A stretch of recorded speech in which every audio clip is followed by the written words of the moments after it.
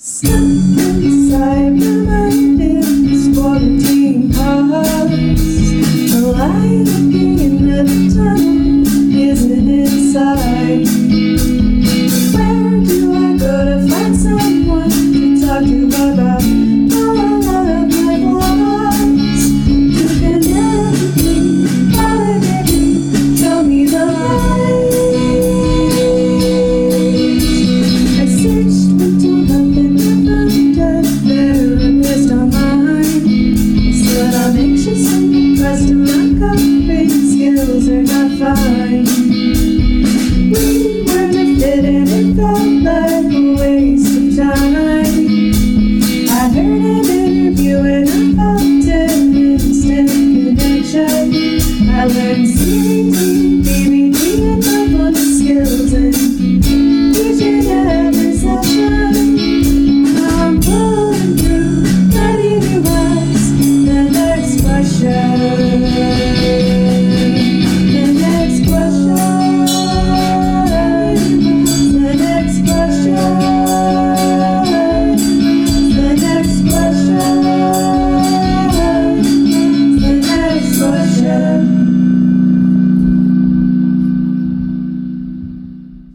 If you enjoyed this episode, please consider making a donation to the podcast via Venmo to the username @NQCATX. Hello, and welcome to Next Quest Podcast, where I ask your potential therapist questions so you don't have to. I am your host, Noah S. Garcia, licensed professional counselor supervisor. Today, I am hosting a special episode of NQP and have a big announcement to make. I have decided to take on my sound engineer, Amanda Justice, as my new co-host. In order to let listeners and future potential guests get to know her, I invited her onto today's episode for an interview. Amanda's assistance and sound guru skills have made this podcast possible, and her joining the show will allow me to have more time to take care of myself, my pup Batty, and give the podcast longevity in terms of how long I can continue to make this weekly commitment. So in more ways than one, welcome to the show, Amanda. Thanks, Noah. I'm excited to be part of this. So what is your interest in co-hosting this podcast, and what are your thoughts about the mission of Next Quest Podcast? Well, one, I'm just excited to help make things easier for you. It sounds like fun, but I think it's going to be a really cool, clients and layman perspective on the information being provided. I mean, sometimes I think there are some really technical terms that are a little confusing to understand, and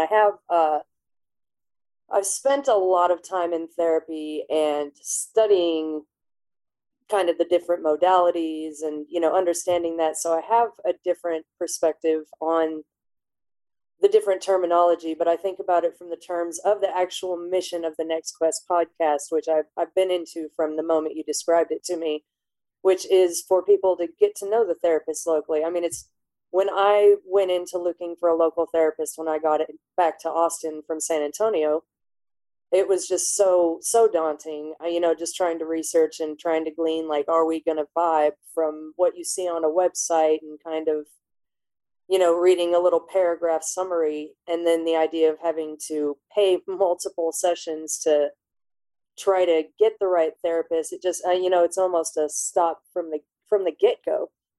And so I love the mission that's, get to know these therapists, listen to their modalities, hear if they seem like someone just based on their personality that you might be able to get along with.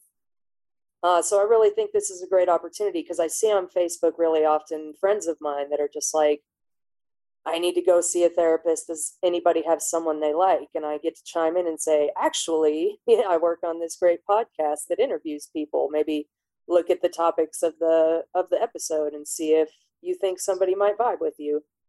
So I'm really excited to be part of this, to maybe chime in. And, I think a cool addition we can make is allow the therapist to ask questions of me from a client's perspective that they couldn't ask their own client. Yeah, I love that. And I'm going to love incorporating that into the new episodes. So what is your background and what do you do for a living? I'm a sound engineer, which is always fun to try to explain to people. My favorite definition is to say, when you go to a concert, there's always someone standing in the middle of it with a really fancy looking light up piece of equipment, and they usually The look buttons. yeah, that's me. To which people most laugh and respond, "You don't seem the grumpy type," and I don't. I'm usually the one standing there dancing horribly and enjoying the hell out of myself. Um, but yeah, I essentially just mix the music and make things sound good. And then on the side, I do some editing, some mixing and mastering in the studio, and yeah, that's pretty much what I do. I do have I do have a technical degree in audio production, but I also have a degree in philosophy. So naturally, I'm a sound engineer because girl got to make money. Right. Yeah, that's pretty much what I do. As I've described to you many times, I'm a bit of a therapy nerd. I tend to really enjoy uh, playing with the mind. It's a really fascinating thing to me, and I think it's something really important for people to do over the course of their lives. So this is just something that casually I really enjoy exploring. Good deal.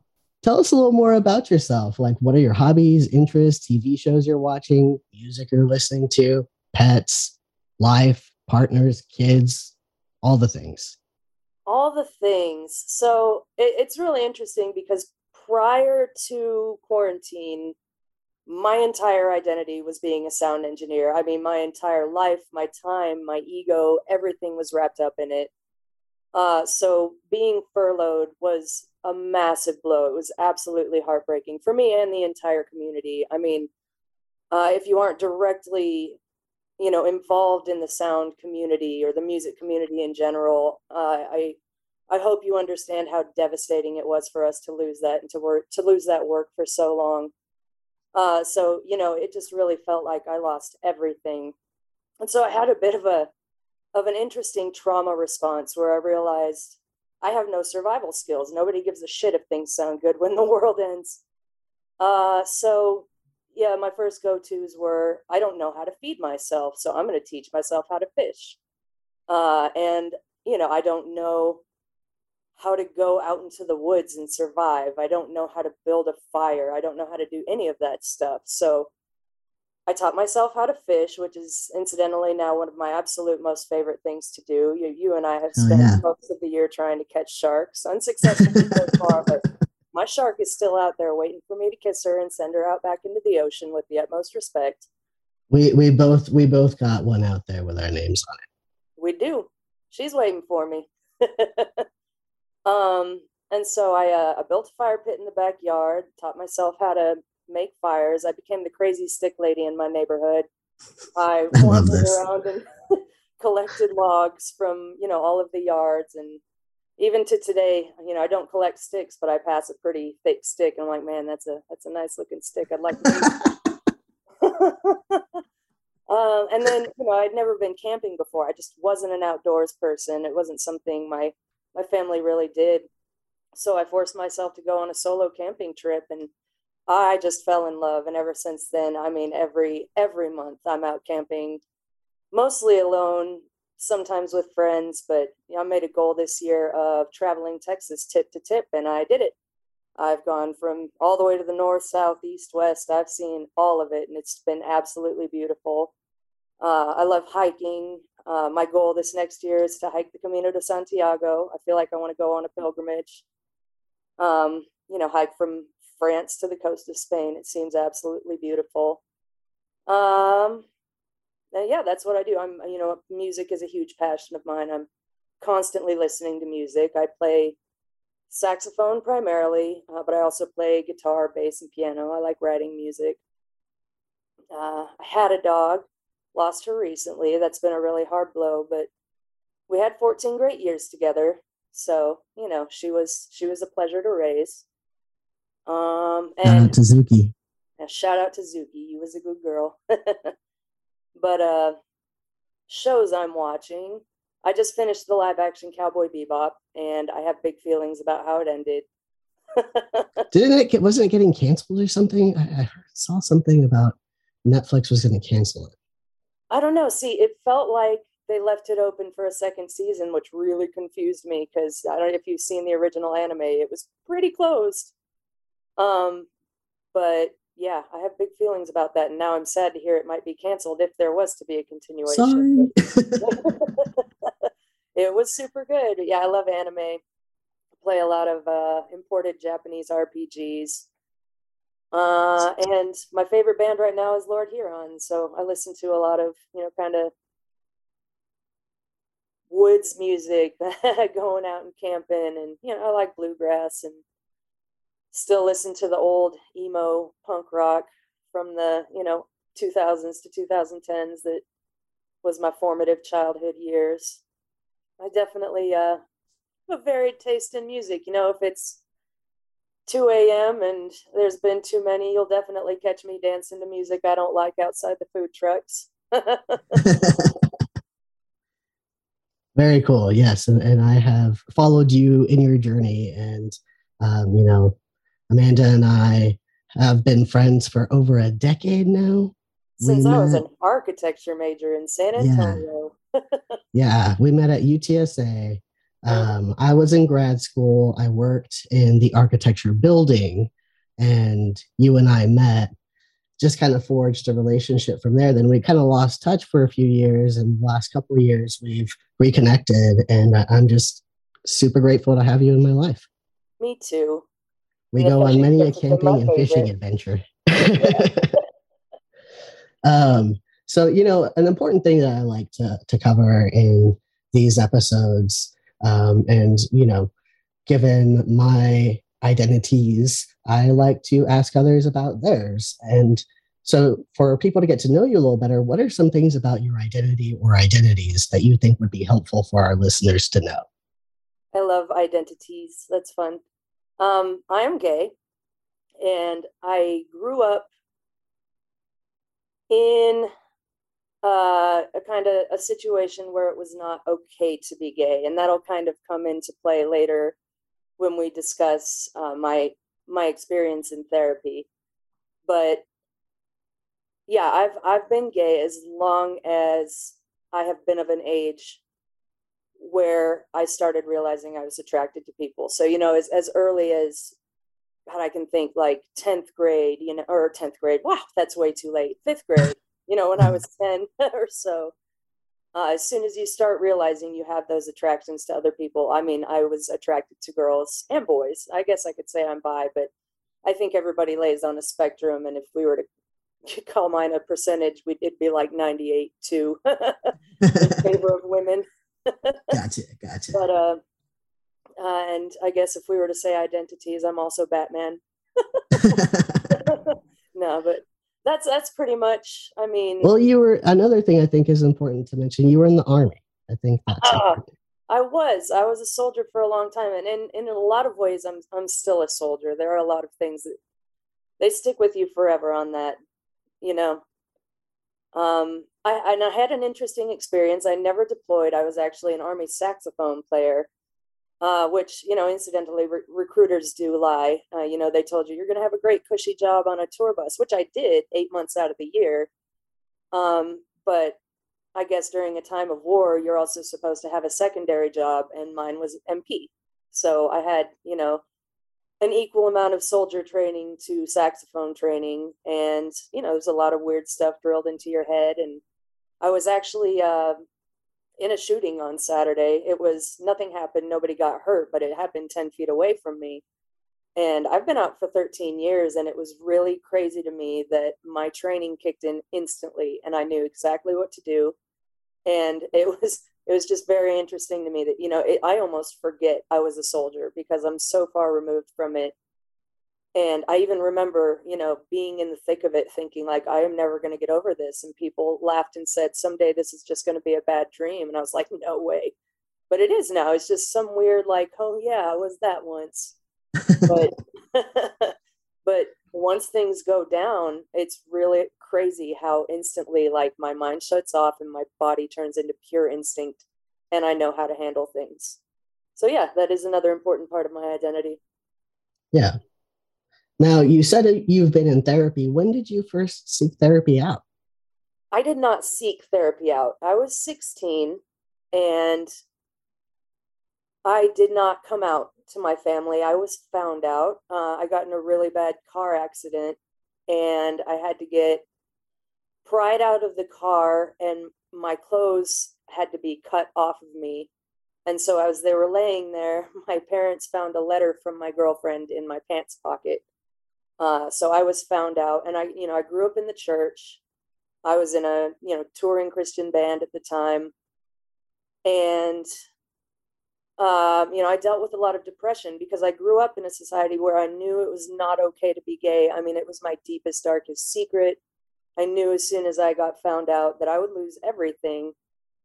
So, yeah, I mean, I dealt with a lot of really hard emotional issues because of that. And, so they attributed a lot of it to mental issues and immediately sent me to therapy. So, I mean, as early as 16, when they found out I was gay, they voluntold me I was going to therapy. How'd that go? I feel like things don't really go well when you're voluntold to do something. It was not. So, I got punished. They took everything from me. They took my car from me. They took my door off the hinges. And I got to preface this with, before I tell this like horrible story about my parents, and everybody's just like, oh, what horrible parents. We have mended our relationship since then. And they're wonderful people that support me a lot and care for me a lot. So I'm going to preface this with that. But at the time, there was a lot of church influence that told them how to react, and they didn't know what they were doing, and they made mistakes, and they've admitted this. But they took my door off the hinges. They pulled me out of school. I wasn't allowed to talk to any of my friends. I had to go to a different school. I was forced to break up with this girl who was just the love of my life at the time. It was absolutely devastating. And they essentially sent me to this Christian therapist whose job was to make me not gay anymore. And the goal of this therapy was I could have my life back if I decided I was no longer gay. Mm-hmm. So that was her job. Doesn't sound like it worked. Not very well, no. But I did. I lied very well, and I got out of therapy, and I got all my stuff back. What about in terms of like seeking therapy when you were an adult, like when you actually did it on your own accord? Well, there was a second time after that. So I dealt with that. I mean, that was a really traumatic experience for me. I left the home early. I started dealing with a lot of addiction issues after that. So I left the home early, and then I decided at a very young age to leave for the Army after that because I just had to get out. So 2 weeks after I graduated high school, I was leaving for basic training. And I drank a lot in the Army, and I was underage. So the Army caught me for drinking underage, and we're just like, you've got a really bad drinking problem. We're sending you to therapy. So kind of voluntold again. I was, but this therapist was much better, but I was also a bit afraid. I was serving during Don't Ask, Don't Tell. A part of why I joined the Army was like, well, if it's like legally not okay for me to be gay, maybe I won't be gay anymore. So, but I also didn't know what access the Army had to those records. And if they were to find out I was gay, I would get dishonorably discharged. So there was a lot I couldn't tell her, but she was also a fairly fantastic therapist. She helped me through a lot of really, really difficult issues and helped me address my drinking issue. And I was able to deal with it a lot better after her. So I had a more positive experience with her, which actually led me to seek therapy later in life by choice. So it sounds like you've had experience with, would you say, at least a handful of therapists? Oh man, I've been to upwards of 5 at this point. The one I went to after the one that I was voluntold to was a VA therapist. I went through a pretty traumatic experience with my ex during our breakup. And after that, I decided, I need to go to therapy because this is going to mess me up for life if I don't deal with this. And I was not willing to give her that power over my life. So I sought out that therapist, and she was absolutely wonderful, but the VA is very difficult because there are soldiers returning from wars that have very, very difficult issues, and they have a limited number of spots. So after a certain point, I had to step out of that therapy program. And so I sought some private therapists, and I've had wonderful experiences with them ever since. They've helped a lot. Well, that's what I'm curious about. Like, what, like, positive, negative, what have your experiences been with therapists? I feel like the biggest thing that, I mean, positive and negative, that I've had with therapists is positive is learning how to be comfortable with myself, learning how to not blame myself for what happened when I was a teenager, for turning to the drugs that I turned to after dealing with the fallout of being found out, getting kicked out of the band, getting kicked out of the church because I was gay.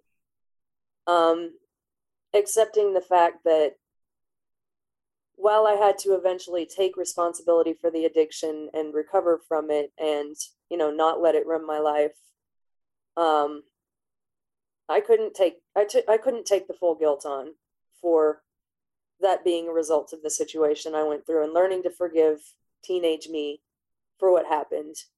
Self-compassion. Yeah, self-compassion has been a huge thing, and realizing that that was even an option.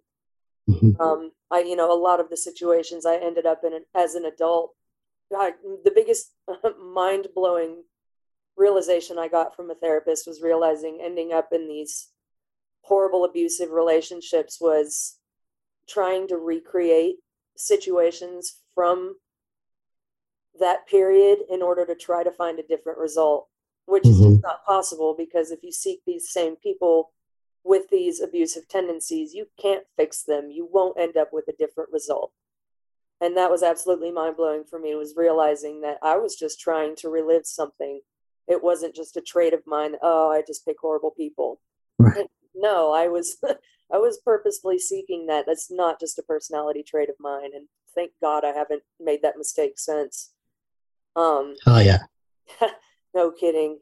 But also just learning to be comfortable with my emotions. I used to have a lot of anger problems from that, and realizing that anger is never a face value emotion.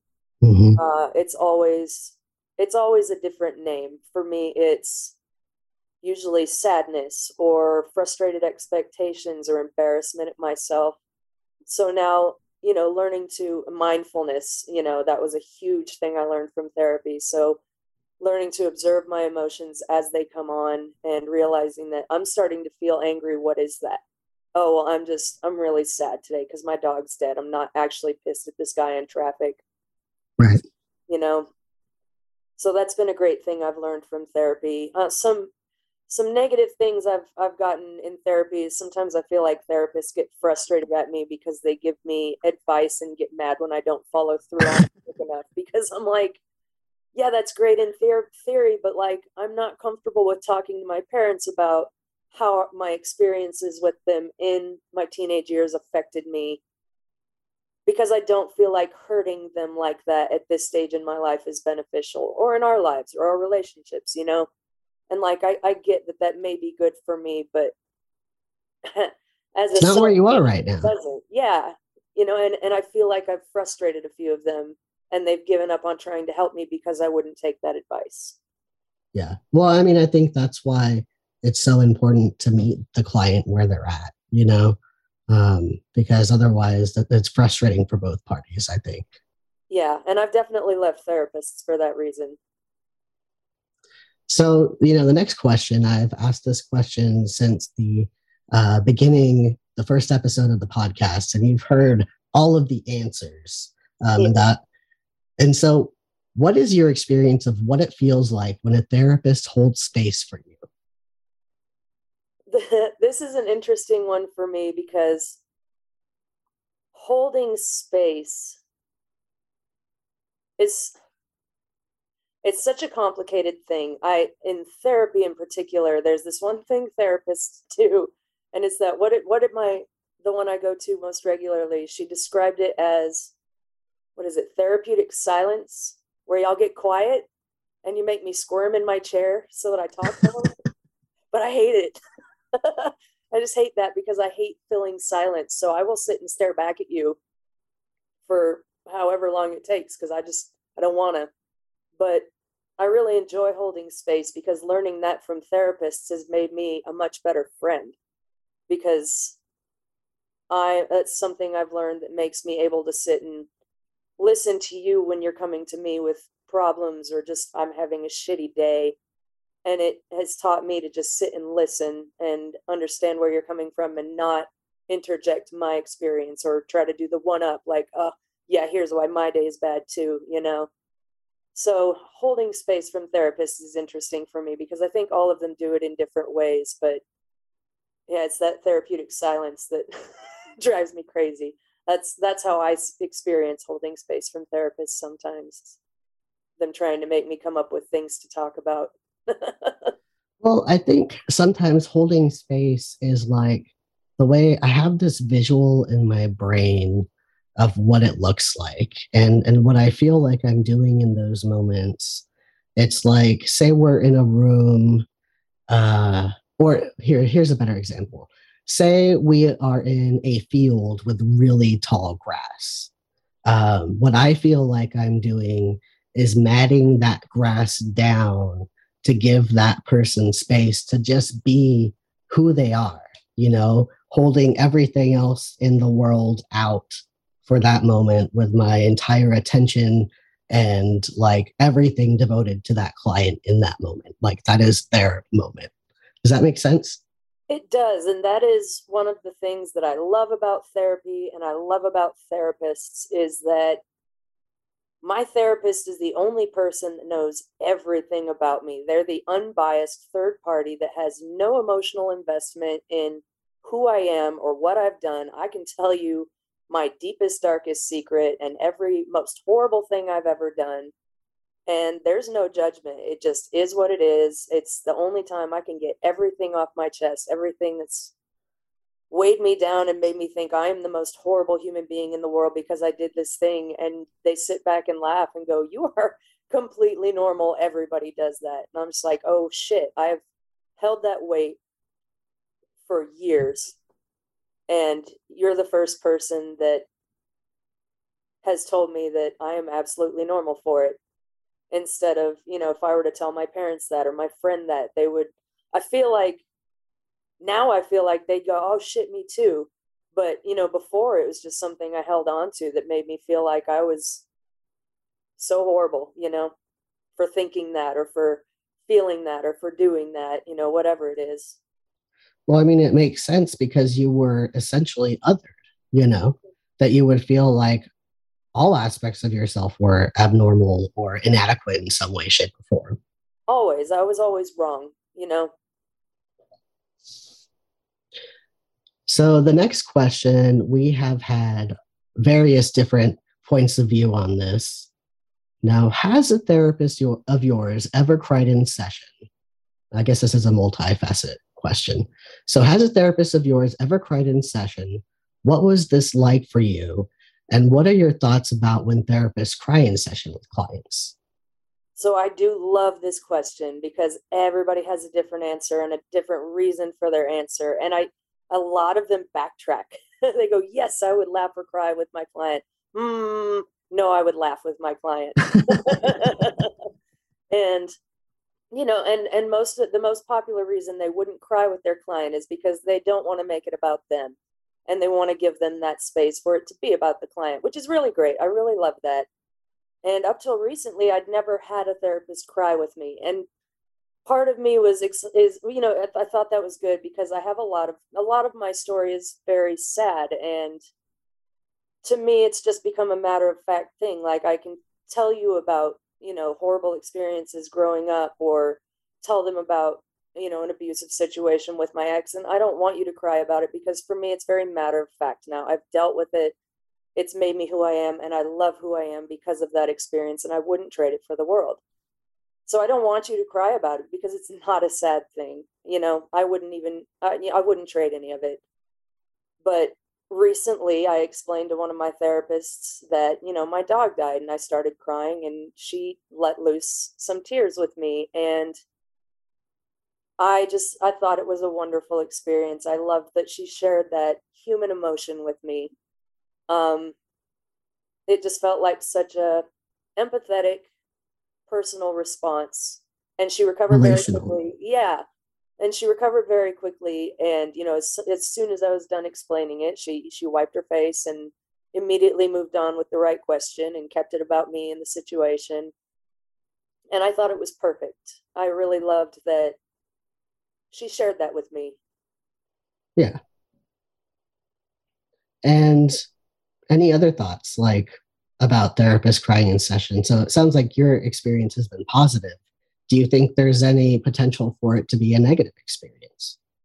Well, yeah, like I discussed earlier, there are a lot of people that have been through traumatic situations that it just is a fact about their life now. It's not something I want you to cry about.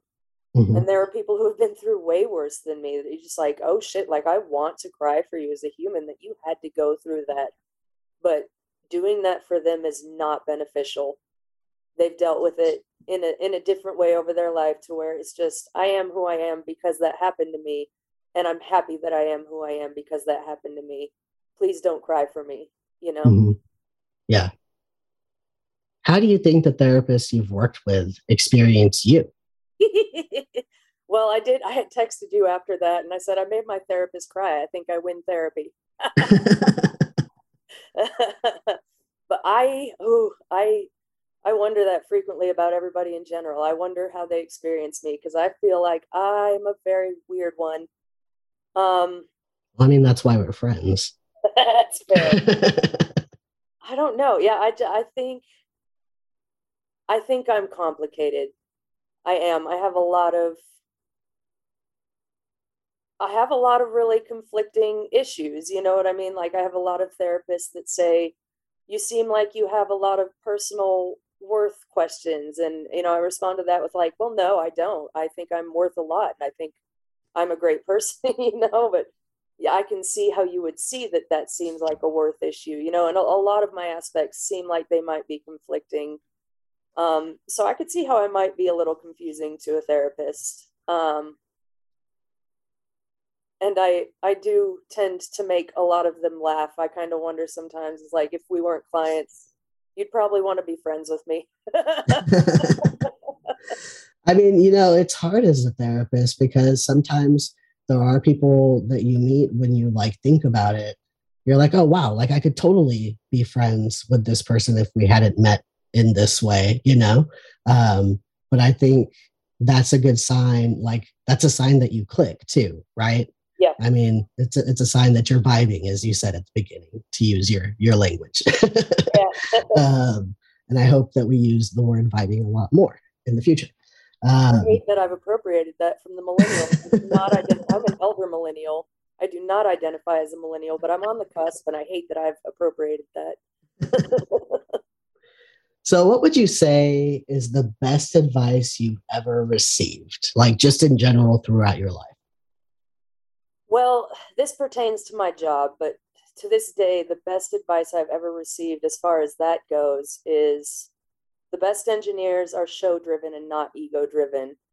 And I feel like that's really, it's kind of spread to a lot of my life, is that the best friends are, other-driven and not ego-driven. And it's just, that's always stuck with me, is losing my identity over the pandemic by losing my job and having to figure out who I was without my job, and learning how to, experiencing, I really hope my parents don't listen to this podcast, but experiencing ego death through exploring hallucinogens over my time in the woods. It's just learning how to take ego out of the equation has been the most beneficial thing that's ever happened in my life. And it stemmed from hearing from an engineer that I consider my mentor, explaining to me that you are not a good professional until you take your ego out of the equation. It's probably the best advice I've ever gotten. Well, I think that should be applied for therapists as well. Therapists shouldn't be ego driven. I think in general, we do better when we are not ego driven, because that colors our intentions and priorities, Yeah, it does. And it makes things, I don't know. I feel like, yeah, serving your ego as opposed to serving everything else around you just narrows your scope of the world so much. Hmm. And, I feel like it's the same thing with social media. It's so ego driven. And I spent Totally. my whole life watching people with their heads in their phones. And I've gotten off social media for the last couple months. And it's been so interesting being the only person with my head up. The only one watching the world. And it's so fucking beautiful out there. And it's just like, God, I wish y'all could see this. Like, did you see the moon tonight? And they're like, what? Yeah. Like, look Yeah. at the stars today. And oh man, look at that sunset. And they're scrolling through their feed. It's all ego driven. People want the likes. They want the attention. They want people to notice them. And if you look up instead of look at your phone, I'll notice you. I'll talk to you. Yeah. Yeah. What do you do to take care of yourself? I hike. Hiking, well, I love to kayak too. I mean, I say I wasn't an outdoors person before the pandemic. That's not entirely true. I've always been obsessed with kayaking. And that one was predominantly because going out onto the water, it's so quiet. And it was like church to me because it's after a long, loud weekend, it allowed my ears to decompress. And it was just so wonderful. But now hiking has become such a sanctuary for me. I feel like nature is the only place I can go and really just kind of feel my emotions and express myself in a safe place. Like nature is so wonderful and spiritual. I've having grown up in the church in such a oppressive church atmosphere, I've experienced God in nature more than I ever found in church. And I don't mean in the Christian sense. I mean more in like a overarching like energy, whatever it is, just some higher power. But I feel like the second I put my foot on a hiking trail, it feels like, oh, there I am, and feel like I'm walking alongside some version of me that's the right version of me. And the more I walk, the more I become integrated with that person. So Hmm. hiking is what I do. Every time I become overwhelmed with my feelings or I notice things are turning towards the negative, I put my foot in the trails. Hell yeah. And also, I want to add when I open up my land based shark fishing charter service, you're totally going to be my yacker. I'm totally going to be the yacker. um, I might Next not be as question. cool as that guy from Shark at the Moon, though. He was pretty awesome. Yeah, no, he was a beast, man. Um,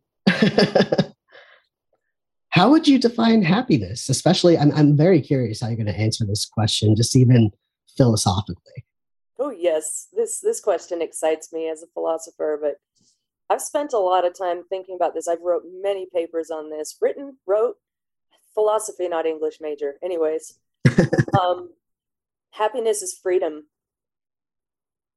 and I think a lot about Aldous Huxley's The Island. When I make this claim, but to me, and I love your answer the most, and I think a lot of the therapists on the show say this, that it's a temporary state and it's fleeting and it's not something that can stay. But I think happiness is something that can stay, and happiness is something that you can continue to follow as long as you're able to continue to follow your freedom.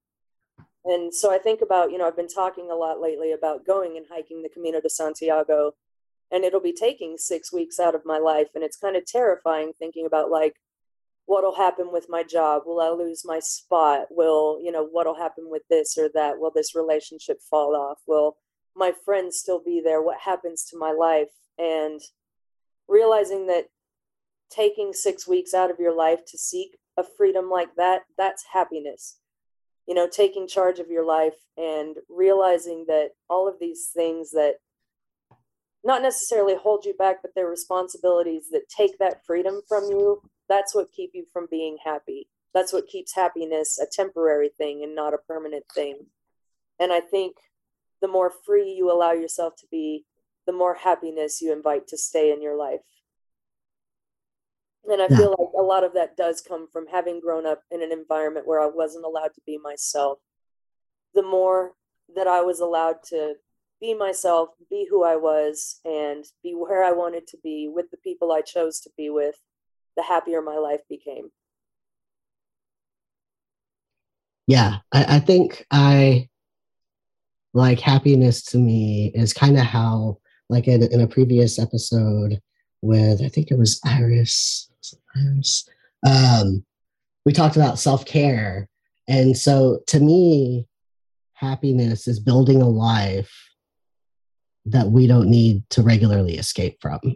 Yeah. And I think just like everything, just like balance in general, I think things in the world tend toward entropy, right? So we always have to be mindful to keep whatever factors in balance, and I think that's how, like, to me, I think happiness is a fleeting emotion, but I would also put like contentment next to happiness. To me, contentment is like long-term happiness. I don't know. Yeah. Well, and I tend towards have especially someone who's explored, being a self-proclaimed psychonaut lately. I've spent a lot of time studying like the more yogi and Buddhist perspectives on life, and I really love that tending towards that happiness and contentment seems to stem from letting go. Mm-hmm. Letting go Mm-hmm. and letting be, and realizing that happiness stems from releasing control and just letting life be what it is and appreciating the beauty in whatever transpires. Totally. We are on the same page, my friend. Yeah. Next one is a vulnerable question. What is the most embarrassing moment you have had in your life to date? This is so, it's like, which one? I was thinking about that, and there was like a couple of years ago, I was at work, and there's this girl in a band that she's so pretty. And like, I forgot how words worked around her, like that level of pretty. And I was trying to show off a little bit. And I tried to jump up the staircase onto the stage, and my foot got stuck, and I just face planted. Oh, no. Stage. Needless to say, I never attempted to ask her out, and mostly because every time I saw her, my brain would just kind of go, glitch. Say words. Yeah. Oh, it's terrible. But I mean, after Zuki died, I was absolutely brain dead, and I was working with this famous artist, and he had a guest engineer, and I was trying to help connect the guest engineer to our PA, and I fell off our stage, and then I handed the wrong part to, I mean, he probably thought I was drunk, and I was dead sober, but I was, and then at the parish, there are these weird poles in the middle of the room, and the room was frequently kind of dark, so I can't tell you how many times I'd get off stage and start to like, I've got a little bit of a swagger, so I'd be like swaggering back to front of house and just plow face first into that pole. Well, I've got so many, Noah. Those are some good ones. Thank you for sharing. I'm really curious about this next question. What are some of your favorite episodes, topics, quotes, etc.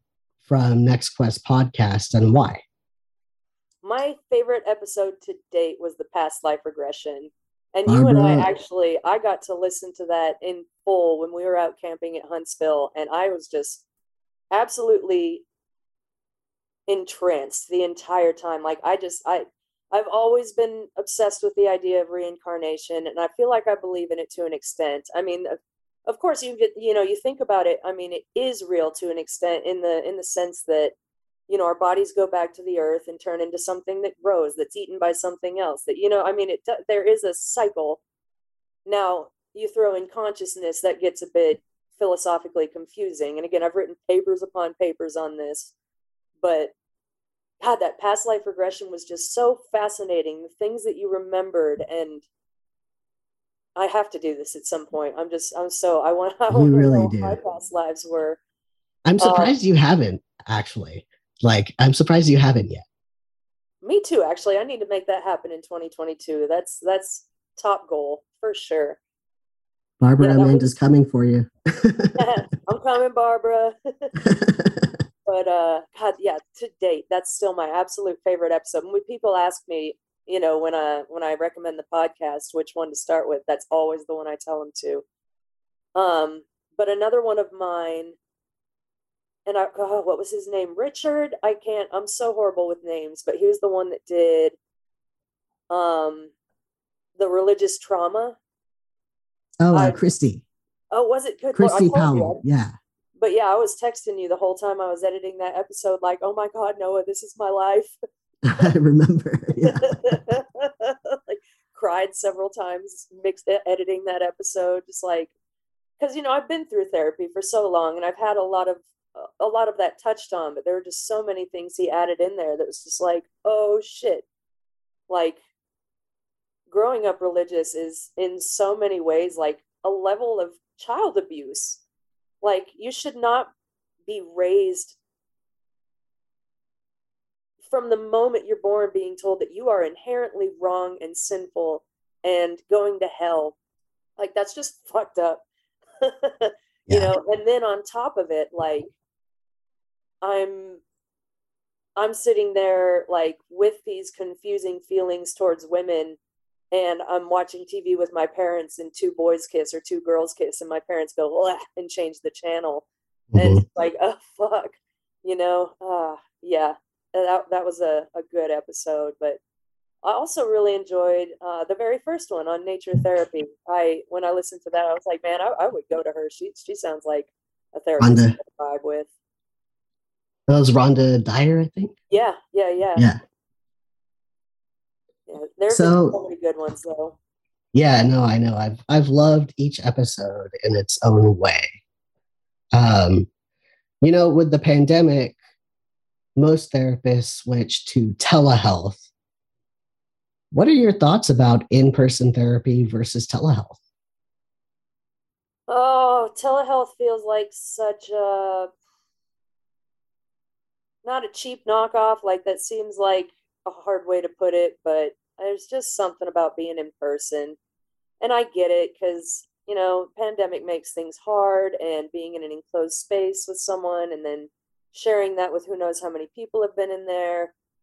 Like, I get it, but there's just something that can't compare to sitting face to face with someone and sharing that personal energy with them. And like, I appreciate so much that I've been able to continue my therapy, but it's just not the same staring at someone through a screen. What are some of the most helpful things you have learned through your own therapy?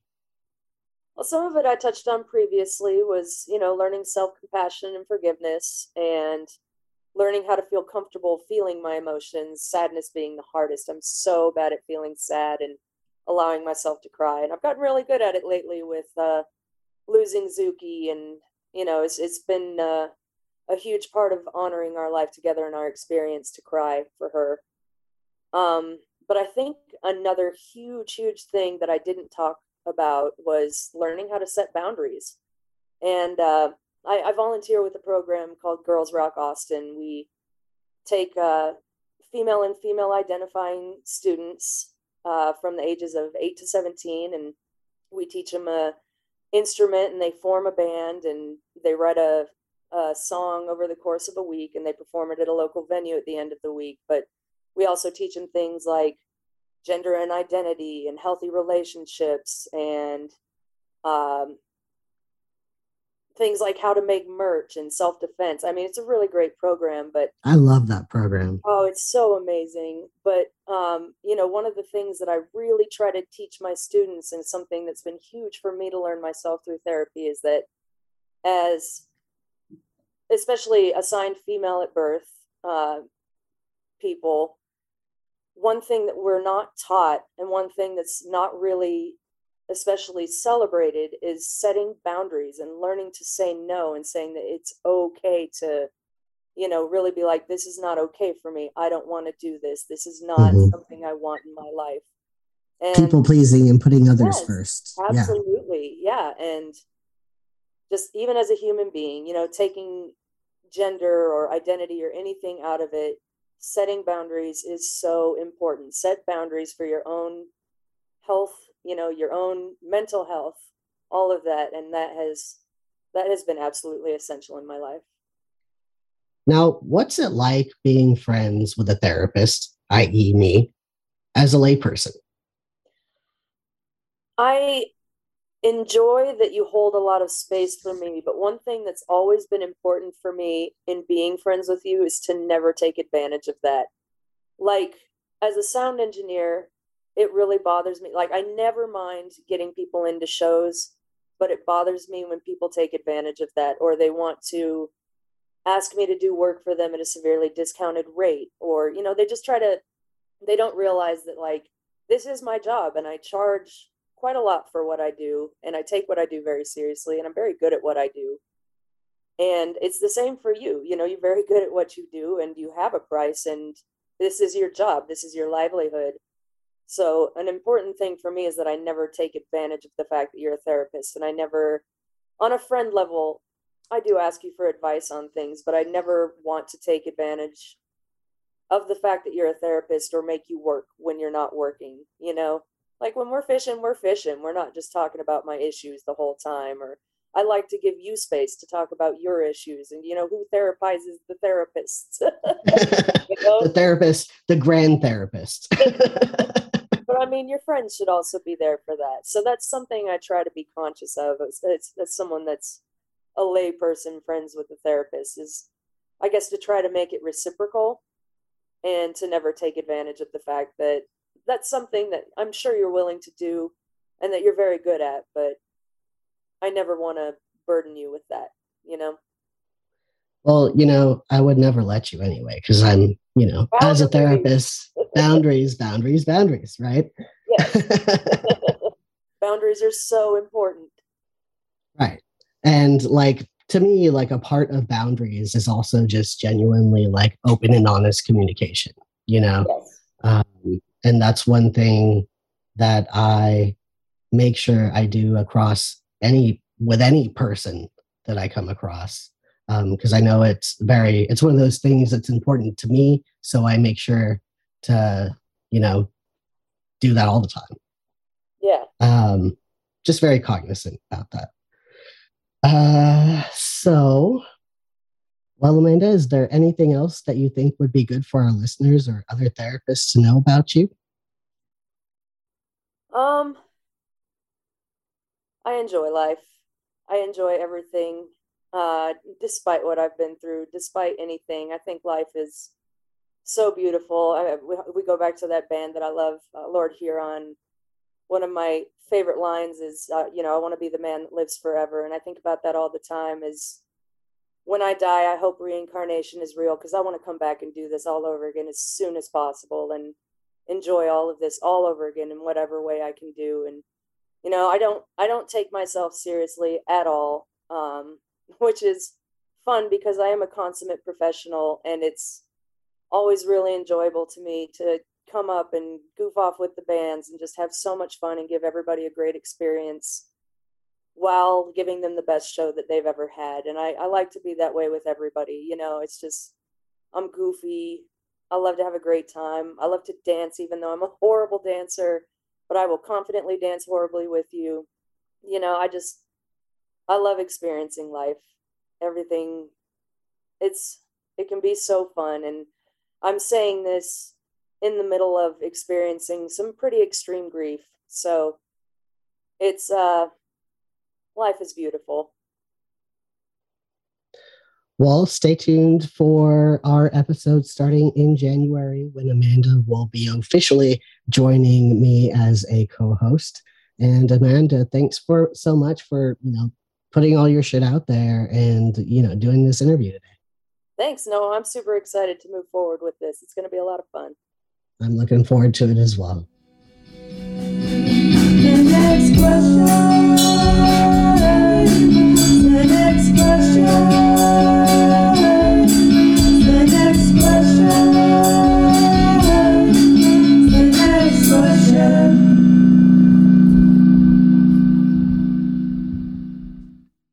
Thank you for listening to Next Quest Podcast. I learned something new today, and I hope you did too. Stay tuned for our episode next week featuring Sean Austin, licensed professional counselor, who will be speaking about her practice in an area of clinical focus, adults healing from childhood trauma. Next Quest Podcast is sponsored by Jan Dimmitt Resources. Save yourself the time and stress of credentialing and let the experts at Jan Dimmitt Resources do what they do best. For over 20 years, Jan Dimmitt Resources has provided administrative support and credentialing services to mental health professionals in Texas and beyond. Visit their website at jandimmitt.com. That is JANDIMMITT.com, or call 512-731-5725 for more information on all the ways they can make running your practice easier for you. Next Quest podcasts rely solely on donations to keep this project going. Please consider becoming a patron on my Patreon page at www.patreon, that's patreon.com/nextquestpodcast, or you can make a one-time donation on my website at www.nextquestcounseling.com/aboutnextquestpodcast. You can also support the podcast by liking our Facebook page. Until next question, this is Noah Garcia signing off.